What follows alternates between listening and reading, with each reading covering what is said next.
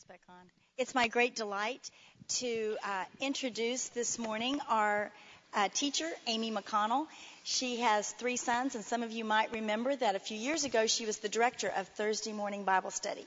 She's taught several times on Thursday morning, and it's always a joy because Amy has such great trust in God's faithfulness and His grace, and that comes from her deep knowledge of Scripture and her good insight.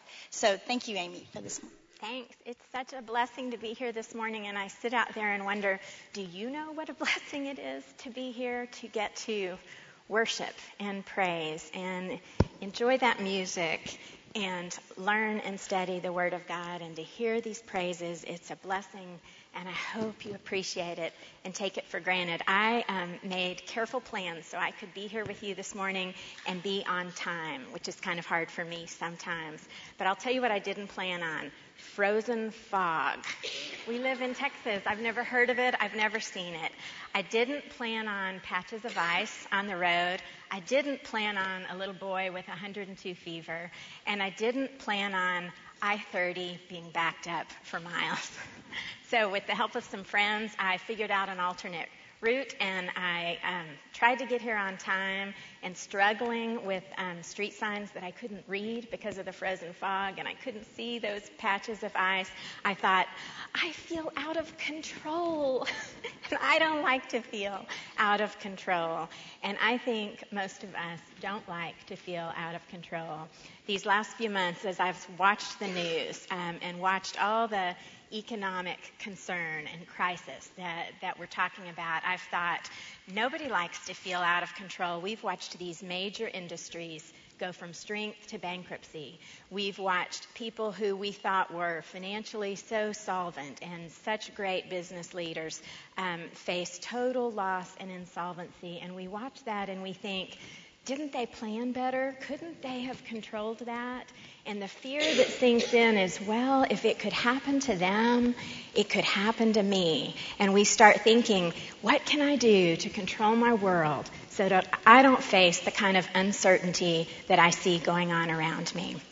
And the answer to that question is a little unsettling, because the reality is we don't control our world. We like to think we do, and we are a generation of planners. We make our plans, we make our backup plans, we make our contingency plan, and then we work our plan because we like this idea that we know how things are going to turn out, that we can control how things are going to turn out. But the reality is, and God's been telling us from the beginning of time, we're not in control, He's in control. Now, maybe you're sitting out there thinking, okay, that's kind of a bleak message, Amy. That feels a little fatalistic. I came here to be encouraged. I think you can be encouraged in that.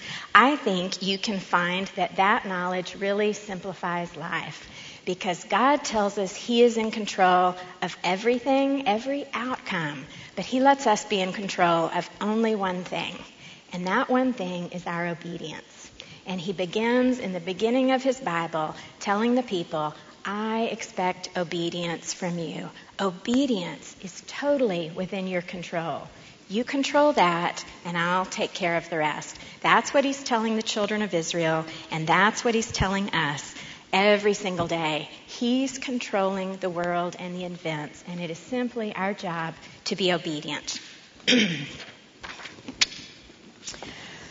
The book of Deuteronomy is really repeating the purposes and the plans and the instructions of God. He's telling His covenant people how they are to live in order to accomplish His plans. And He's already told them this once before, but we saw that the children of Israel became a disobedient nation. They became fickle and they turned away. And it was necessary for God in Deuteronomy through Moses to again repeat His plan, repeat His purpose, and repeat His instructions to these people. So let's remember a little bit about that first generation. We need to know they experienced so many amazing miracles and signs of God's power and His might. He brought the plagues through Egypt. He parted the Red Sea. He led them by a cloud of fire at night. and a cloud during the day. And then it all really culminated in this amazing experience at Mount Sinai, where Moses used the words, God came to you in your midst. God spoke with you face to face. God gave his instructions to his people. And that was something that no one had ever seen or experienced before. This was a world where there were lots of false gods and lots of false beliefs. There were no other gods who dwelt in the midst of the people. There were no other gods that spoke to man face to face. There were no other gods who made their expectations clearly obvious, clearly attainable. This was something totally, totally different. So we see that to the children of Israel, God has proven himself. He's proven he is the one true God. He's mighty and he's powerful and he's holy. And in spite of all that proof, in spite of all that evidence, they still fall away from God. They lose faith in God and they lose faith in his purposes and his plans. Now, falling away with God doesn't destroy God's plans. It doesn't derail God's purposes. He'd made a covenant agreement with those people, and their disobedience does not break the covenant. But it does this. It delays the blessing. They totally had it within their control to be obedient and to receive the blessing of God. But the disobedient don't break the covenant. They simply forfeit the blessing. And they delay the accomplishment of God's beautiful purposes.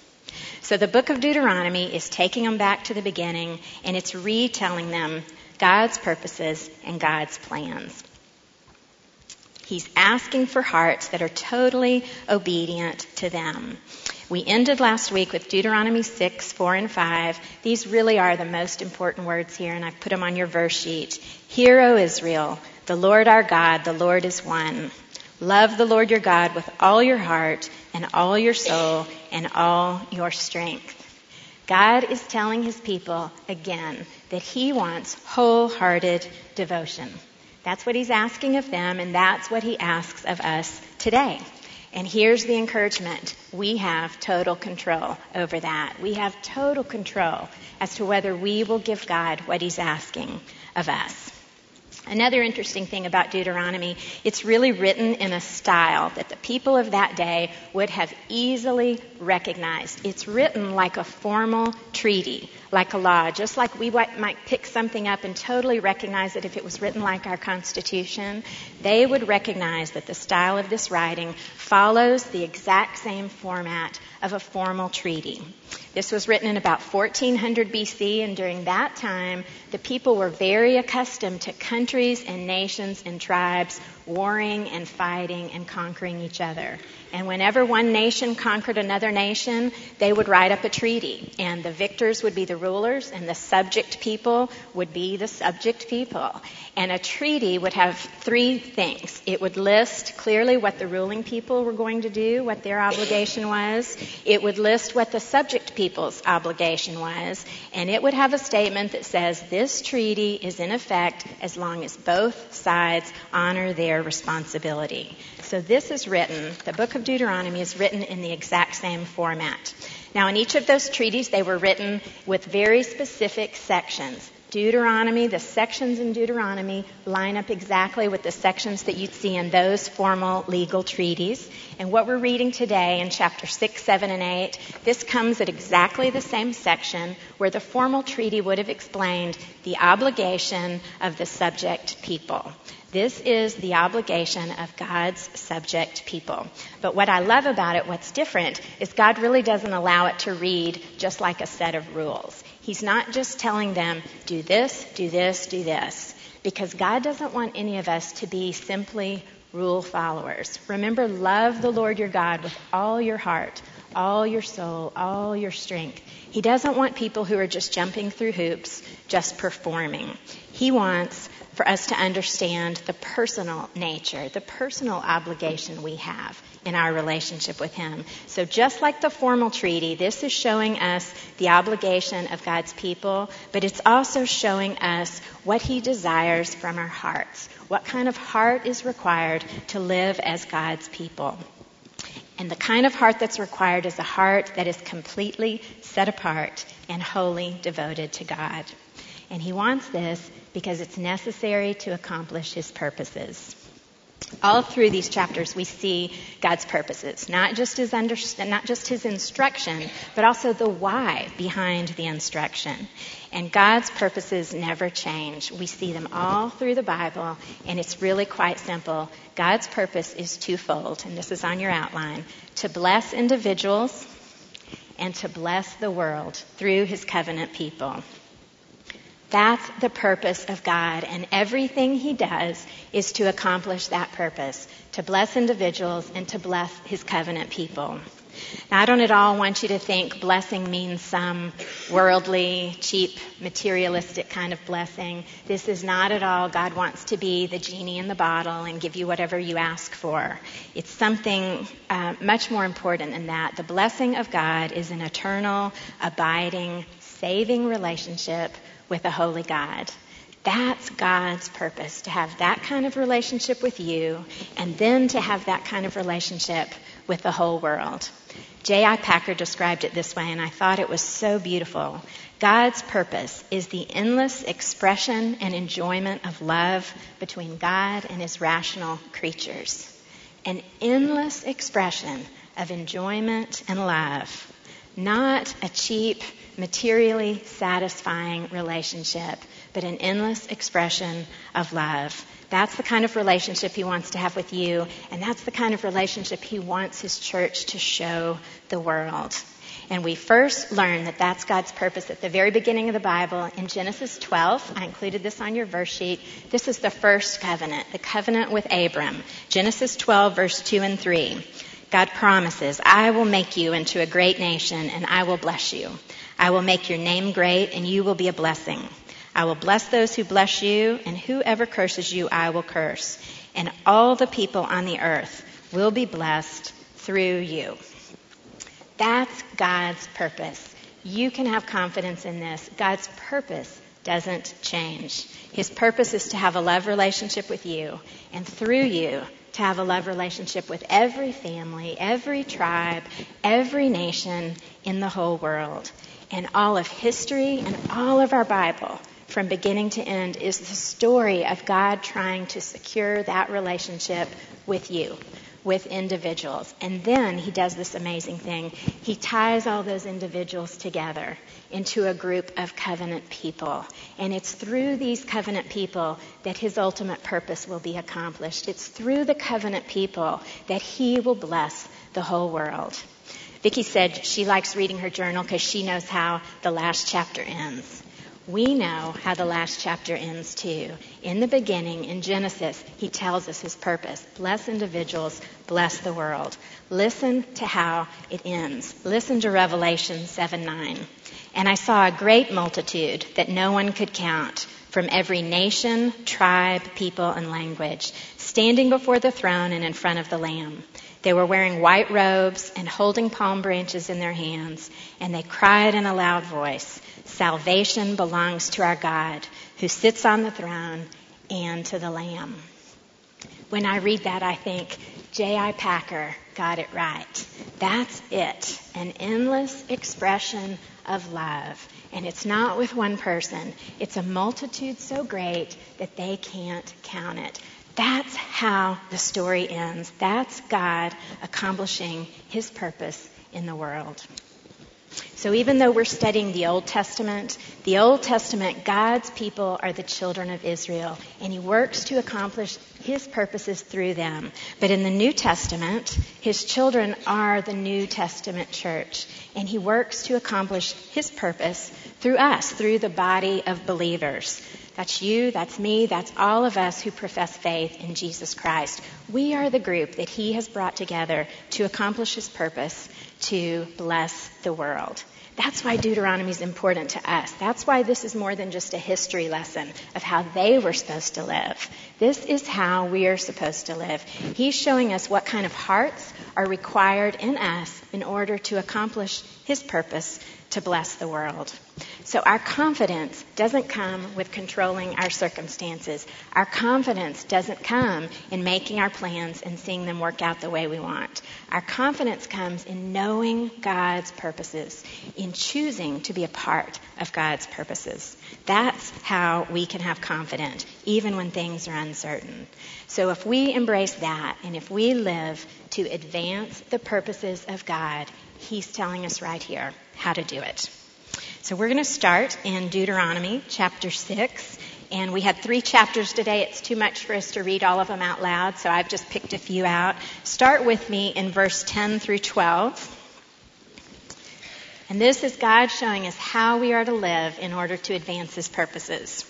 When the Lord your God brings you into the land He swore to your fathers, to Abraham, Isaac, and Jacob to give you, a land with large, flourishing cities you did not build, houses filled with all kinds of good things you did not provide, wells you did not dig, vineyards and olive groves you did not plant. Then, when you eat and are satisfied, be careful that you do not forget the Lord who brought you out of Egypt, out of the land of slavery. Now drop your eyes down to verse 17. Be sure to keep the commands of the Lord your God and the stipulations and decrees He has given you. Do what is right and good in the Lord's sight, so that it may go well with you, and you may go in and take over the good land the Lord promised on oath to your forefathers.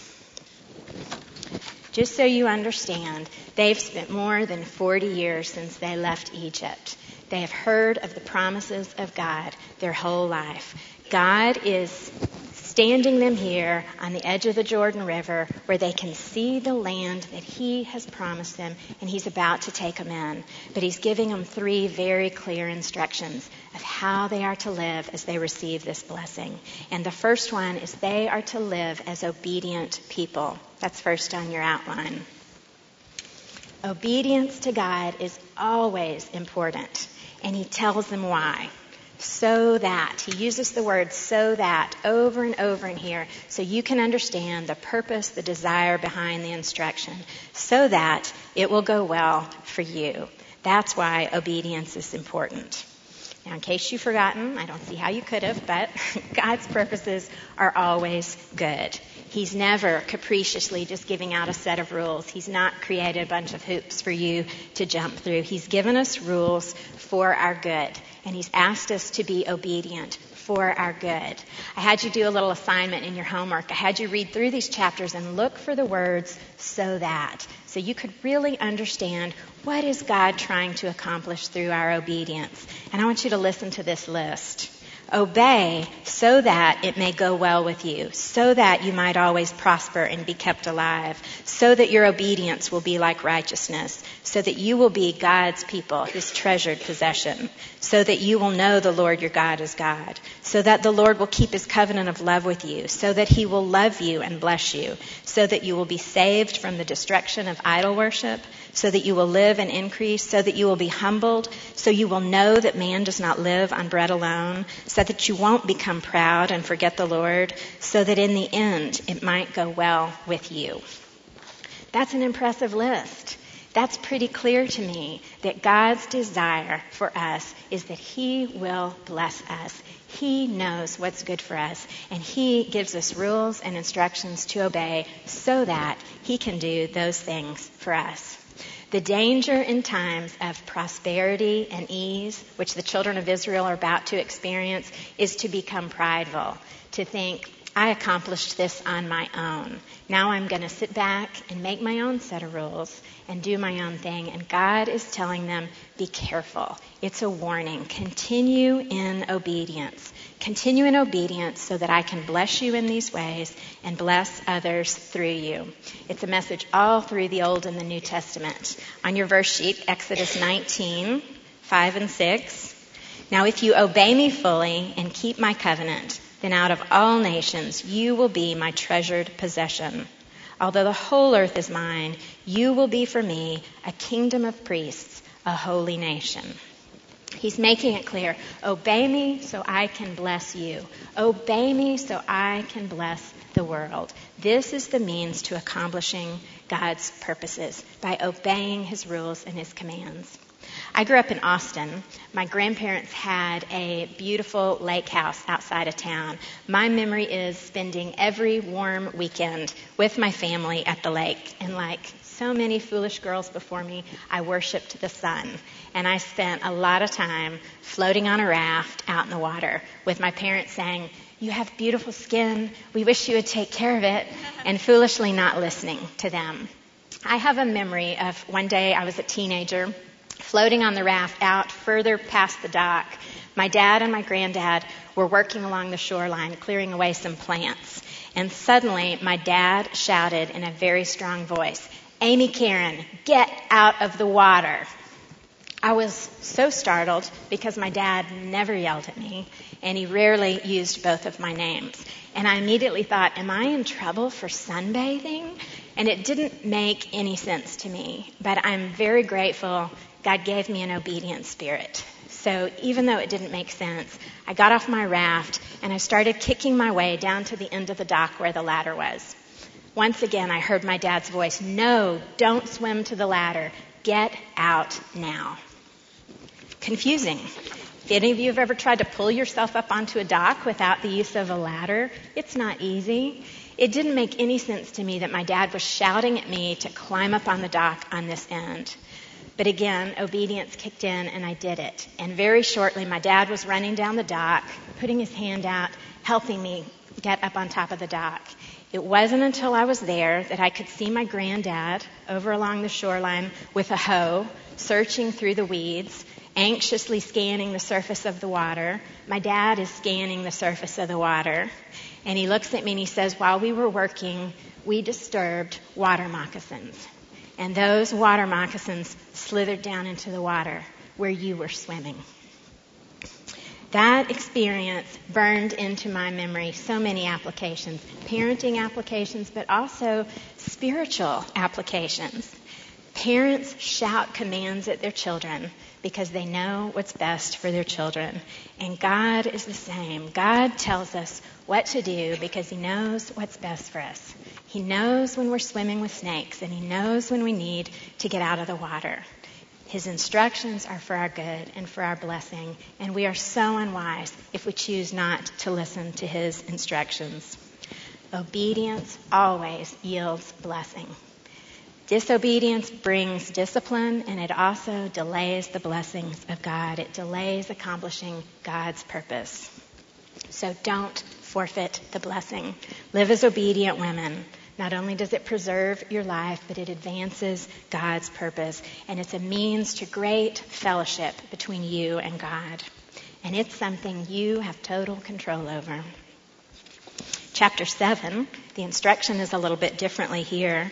These are instructions about how they are to live in relation to other people, in relation to pagan people who do not recognize the one true God. And the instruction here is they are to live as a people who are set apart.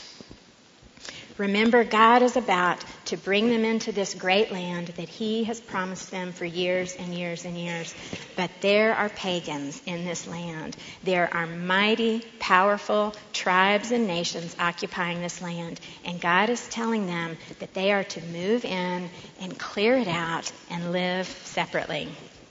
I think it would be really easy to misinterpret this chapter completely, to get so bogged down in this harsh language, destroy your enemy, wipe them out, make no treaties with them, show them no mercy. I think it would be so easy to read these chapters and think He kind of sounds like a cruel God here. But the point of this chapter is not at all about the overpowering of enemies. The point of the chapter is in living differently from the rest of the world.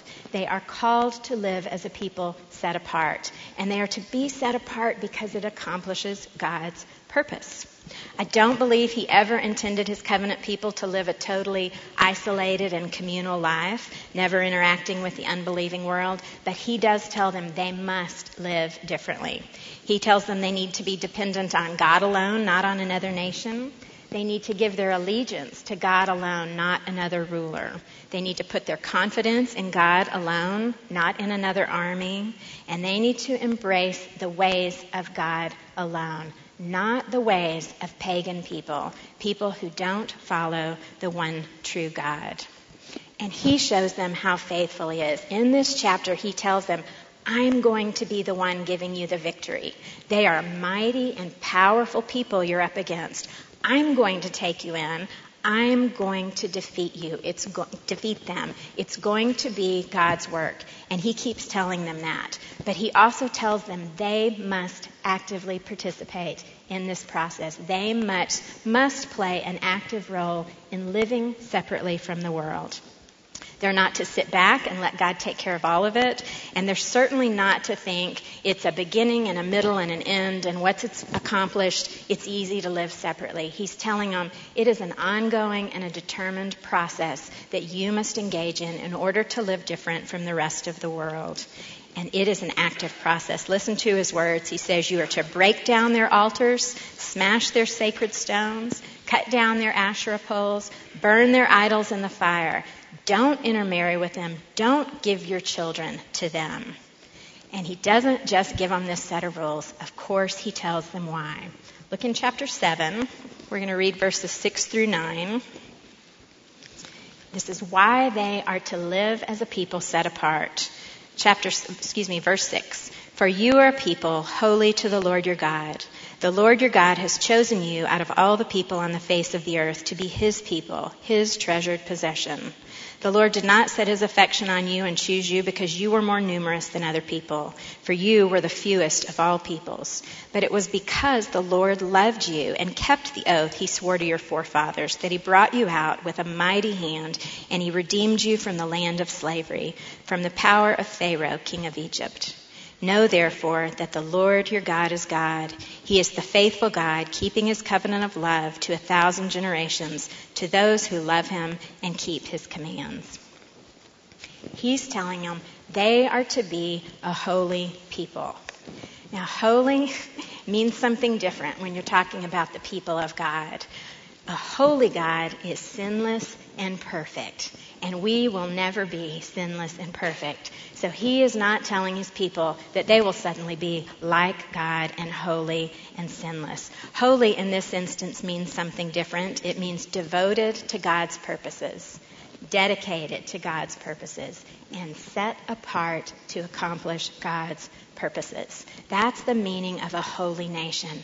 They're only holy because of their relationship with a holy God. And they are to live as a people who are set apart as holy as a royal priesthood. Priests connect God with men. That's why they are to live differently. And isn't that how God blesses us by revealing himself to us, showing us himself so that we know him? God reveals himself to the world the same way, but it's through people. Through this group of people, he's going to show them who he is. He's going to show them how faithful he is. And he does it through a group of covenant people who live separately.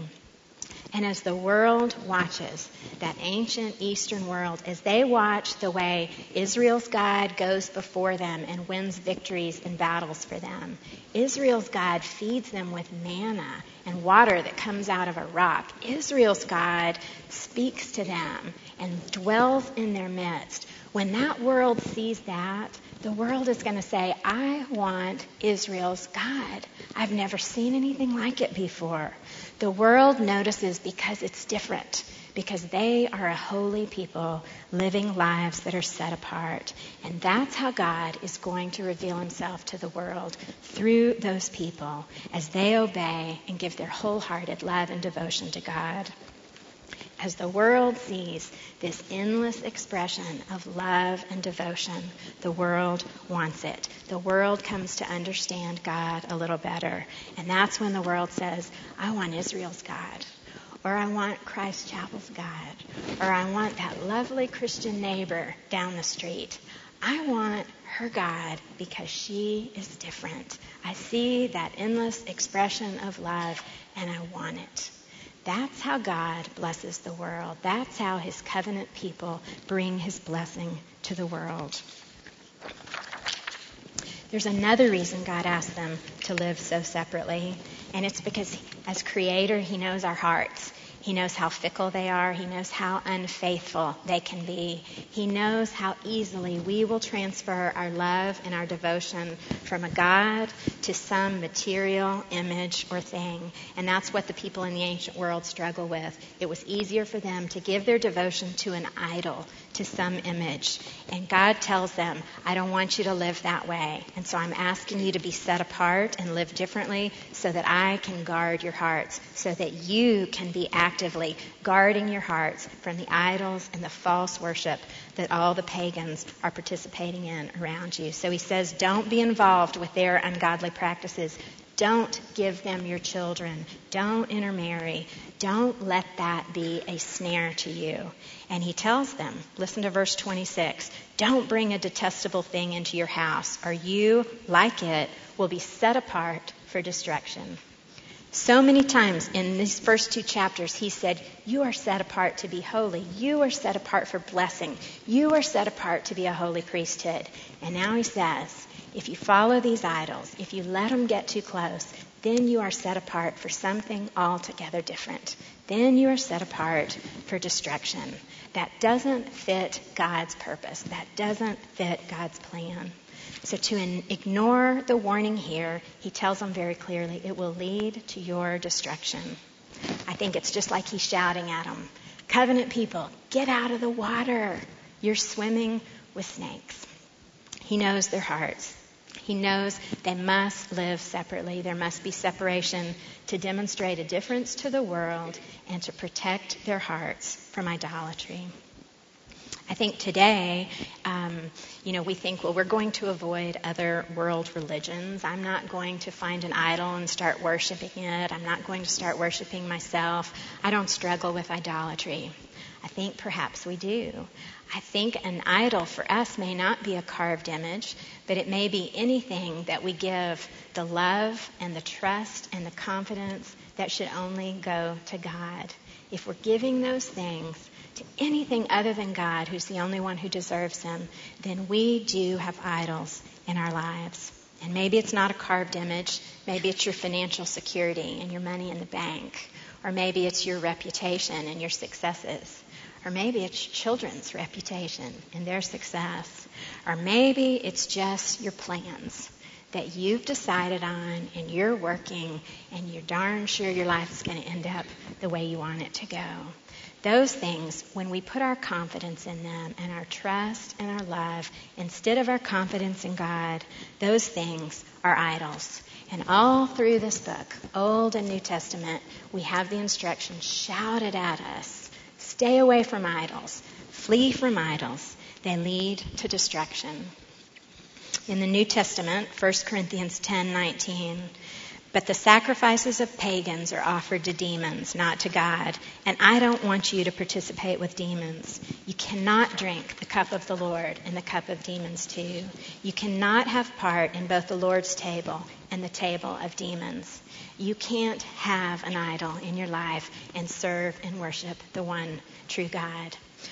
Sadly, we know the story of the children of Israel. We know that they struggled with idol worship. We read the sad words from Jeremiah after they have pretty much totally given themselves over to idol worship. In Jeremiah 2:5, he says, they followed worthless idols and they became worthless themselves. God is telling them, that doesn't fit my plan. That doesn't fit my purpose, and I'm giving you the instructions on how to avoid it. I'm telling you to live separately as holy people, trusting only in a faithful God. I don't believe for a minute that this is a command to never engage the unbelieving world. I believe quite the opposite. I believe it's a command to be so different, to be so protected, to look so appealing to the unbelieving world that they will be drawn to your God. In the New Testament, we read about that, Romans 10:14. How then can they call on the one they have not believed in? And how can they believe in the one whom they have not heard? And how can they hear without someone preaching to them? God wants us to be separate, but he doesn't want us to be totally removed from the rest of the world. Covenant people need to live differently so that they can engage the world in an authentic and a holy and a beautiful way. And that's what accomplishes God's purpose for the world. So we live as obedient people, and we live as people who are set apart. And then chapter 8, we live in remembrance. This is what Vicki was talking about earlier. Let's look at 8, verse 2.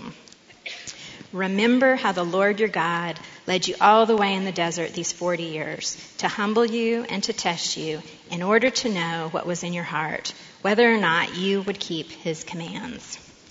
Remember what he did for you in the desert. And then drop your eyes down to verse 10. When you have eaten and are satisfied, then praise the Lord your God for the good land he has given you. Be careful that you don't forget the Lord your God, failing to observe his commands, his laws, and his decrees that I am giving you this day. Otherwise, when you eat and are satisfied, when you build fine houses and settle down, and when your herds and flocks grow large, and your silver and gold increase, and all you have is multiplied, then your heart will become proud, and you will forget the Lord your God, who brought you out of Egypt, out of slavery.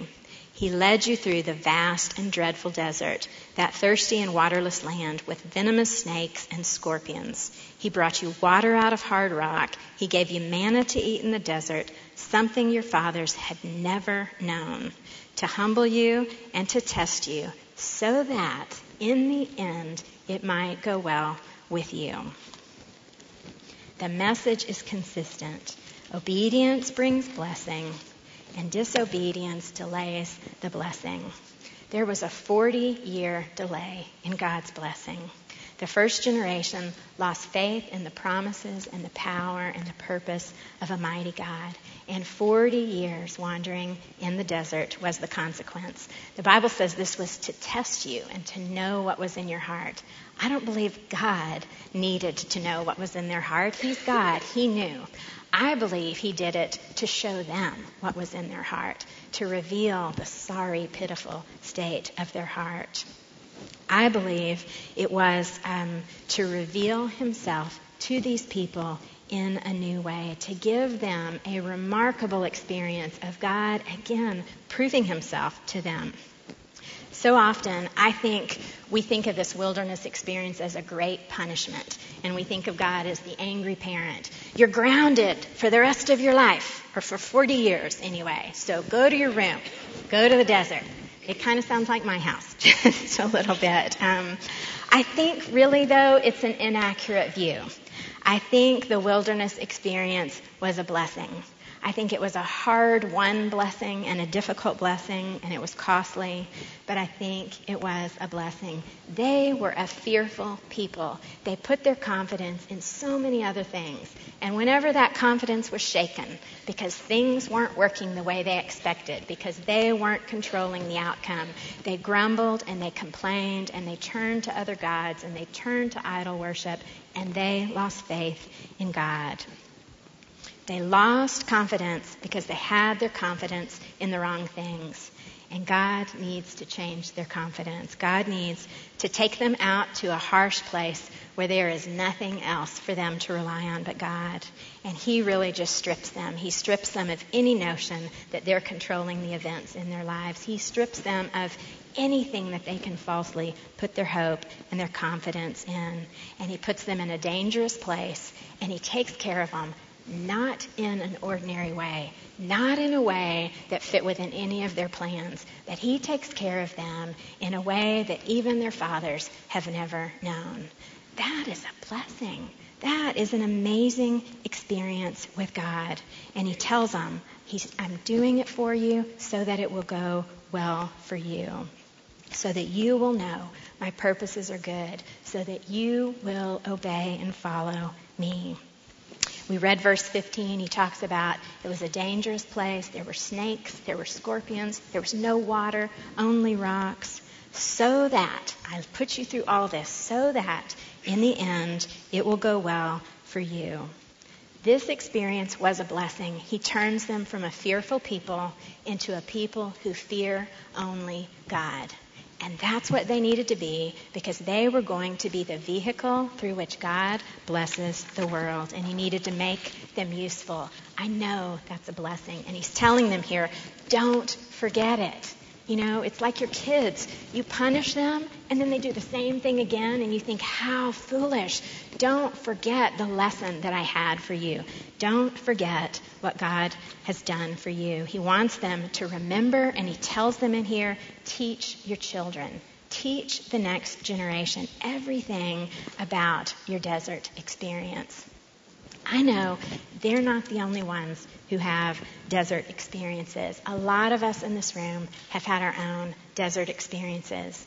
And I'm not just talking about a single disappointment or a single heartache. I'm talking about experiences where God strips you of everything. All the things that you have falsely placed your confidence in. God takes them away, and he lets you walk in the desert where you rely only on him. That is not a punishment. That is a blessing, because you get the experience like they had. You get the experience of God taking care of you in such a faithful, mighty way, like you never knew was possible. That's how God works to bless the world. And he's telling them, don't forget those experiences. Don't forget what you learned there. Don't make me take you back there again. Remember the experience. Teach these things to your children. Tell our friends and our neighbors, I've been in the desert. Let me tell you what God did for me there. What an encouragement to someone who's struggling. He's telling them, live in remembrance. Don't forget, he's a mighty, faithful God. And here's the beauty. He doesn't leave them in the wilderness.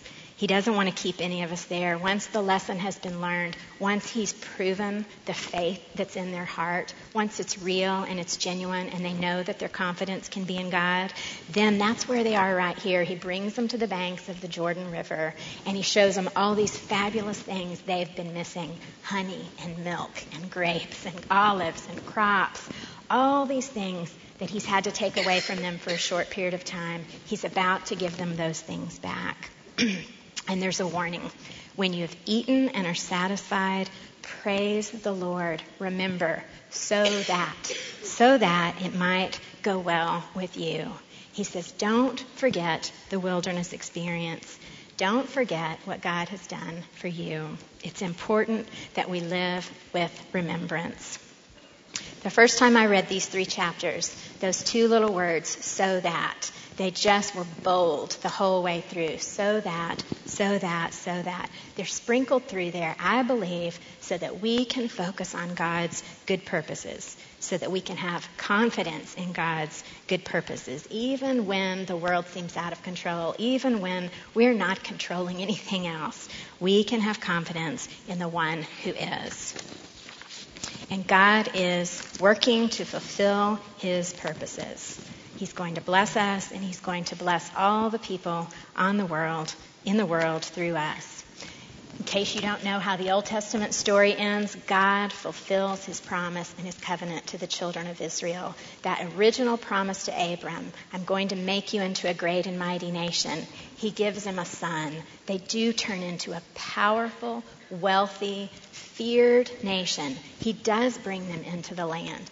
They don't completely obey and clear out all of the pagan forces that are in the land, but God brings them into that land. He gives them a mighty king, King David, who rules with wisdom and with might. And through the line of King David, he brings a Savior into the world. He brings Jesus Christ to bless the world, to redeem the world from sin through these covenant people. He honors his promises. He fulfills his purposes. But he's not done yet. We are God's covenant people, just like the children of Israel. All of us are members of the New Testament church, all of us who have professed faith in Jesus Christ. And it is our job to work with God to accomplish his purposes for the world. If you think God's plan for you ends with you entering into a personal relationship with him, you're only getting half of it. That's half of his plan for you. His plan is corporate for you at this point, that you link together with other believers to form a covenant people who live differently, who shine like light in darkness, who live obedient lives so that other people look at you and think, I want their God, so that the world will want your God. Why in the world the God of creation condescends in this way, to offer to make his home in the hearts of sinners, and then to offer to link hands with us and let us work with him to accomplish his purposes? It seems crazy. He doesn't need us, but he chooses to work this way so that in the end it will be well with us. I don't understand it, but I know it's a privilege, and I know I have total control over whether I participate with God in this way or not. I have total control over my obedience and my living the kind of life God wants me to live. In Exodus, we read those beautiful words where he tells them what kind of people he wants them to be. Listen to the exact same words in the New Testament. He's talking to you, to the New Testament church. This is 1 Peter 1:9. But you are a chosen people, a royal priesthood, a holy nation, a people belonging to God, so that you may declare the praises of him who called you out of darkness and into his wonderful light. It doesn't end with God claiming your heart. It's about living your life as a covenant people, a royal priesthood, bringing the blessings of God before the world. God has a purpose to bless you and to bless the world, and those purposes don't change. When the financial world is falling apart, when your personal circumstances are not going as you had planned, God is in control, and he's given you control over one thing. Will you be a covenant keeper? Will you live honoring this covenant with God? If you're a covenant keeper, then you have received the blessing of salvation. And if you're a covenant keeper, then you are working to bring that blessing of salvation to the rest of the world. That's God's purpose, and it doesn't change. And it will be accomplished. I read you those beautiful words from Revelation where it's talking about a great multitude, so numerous that it can't be counted.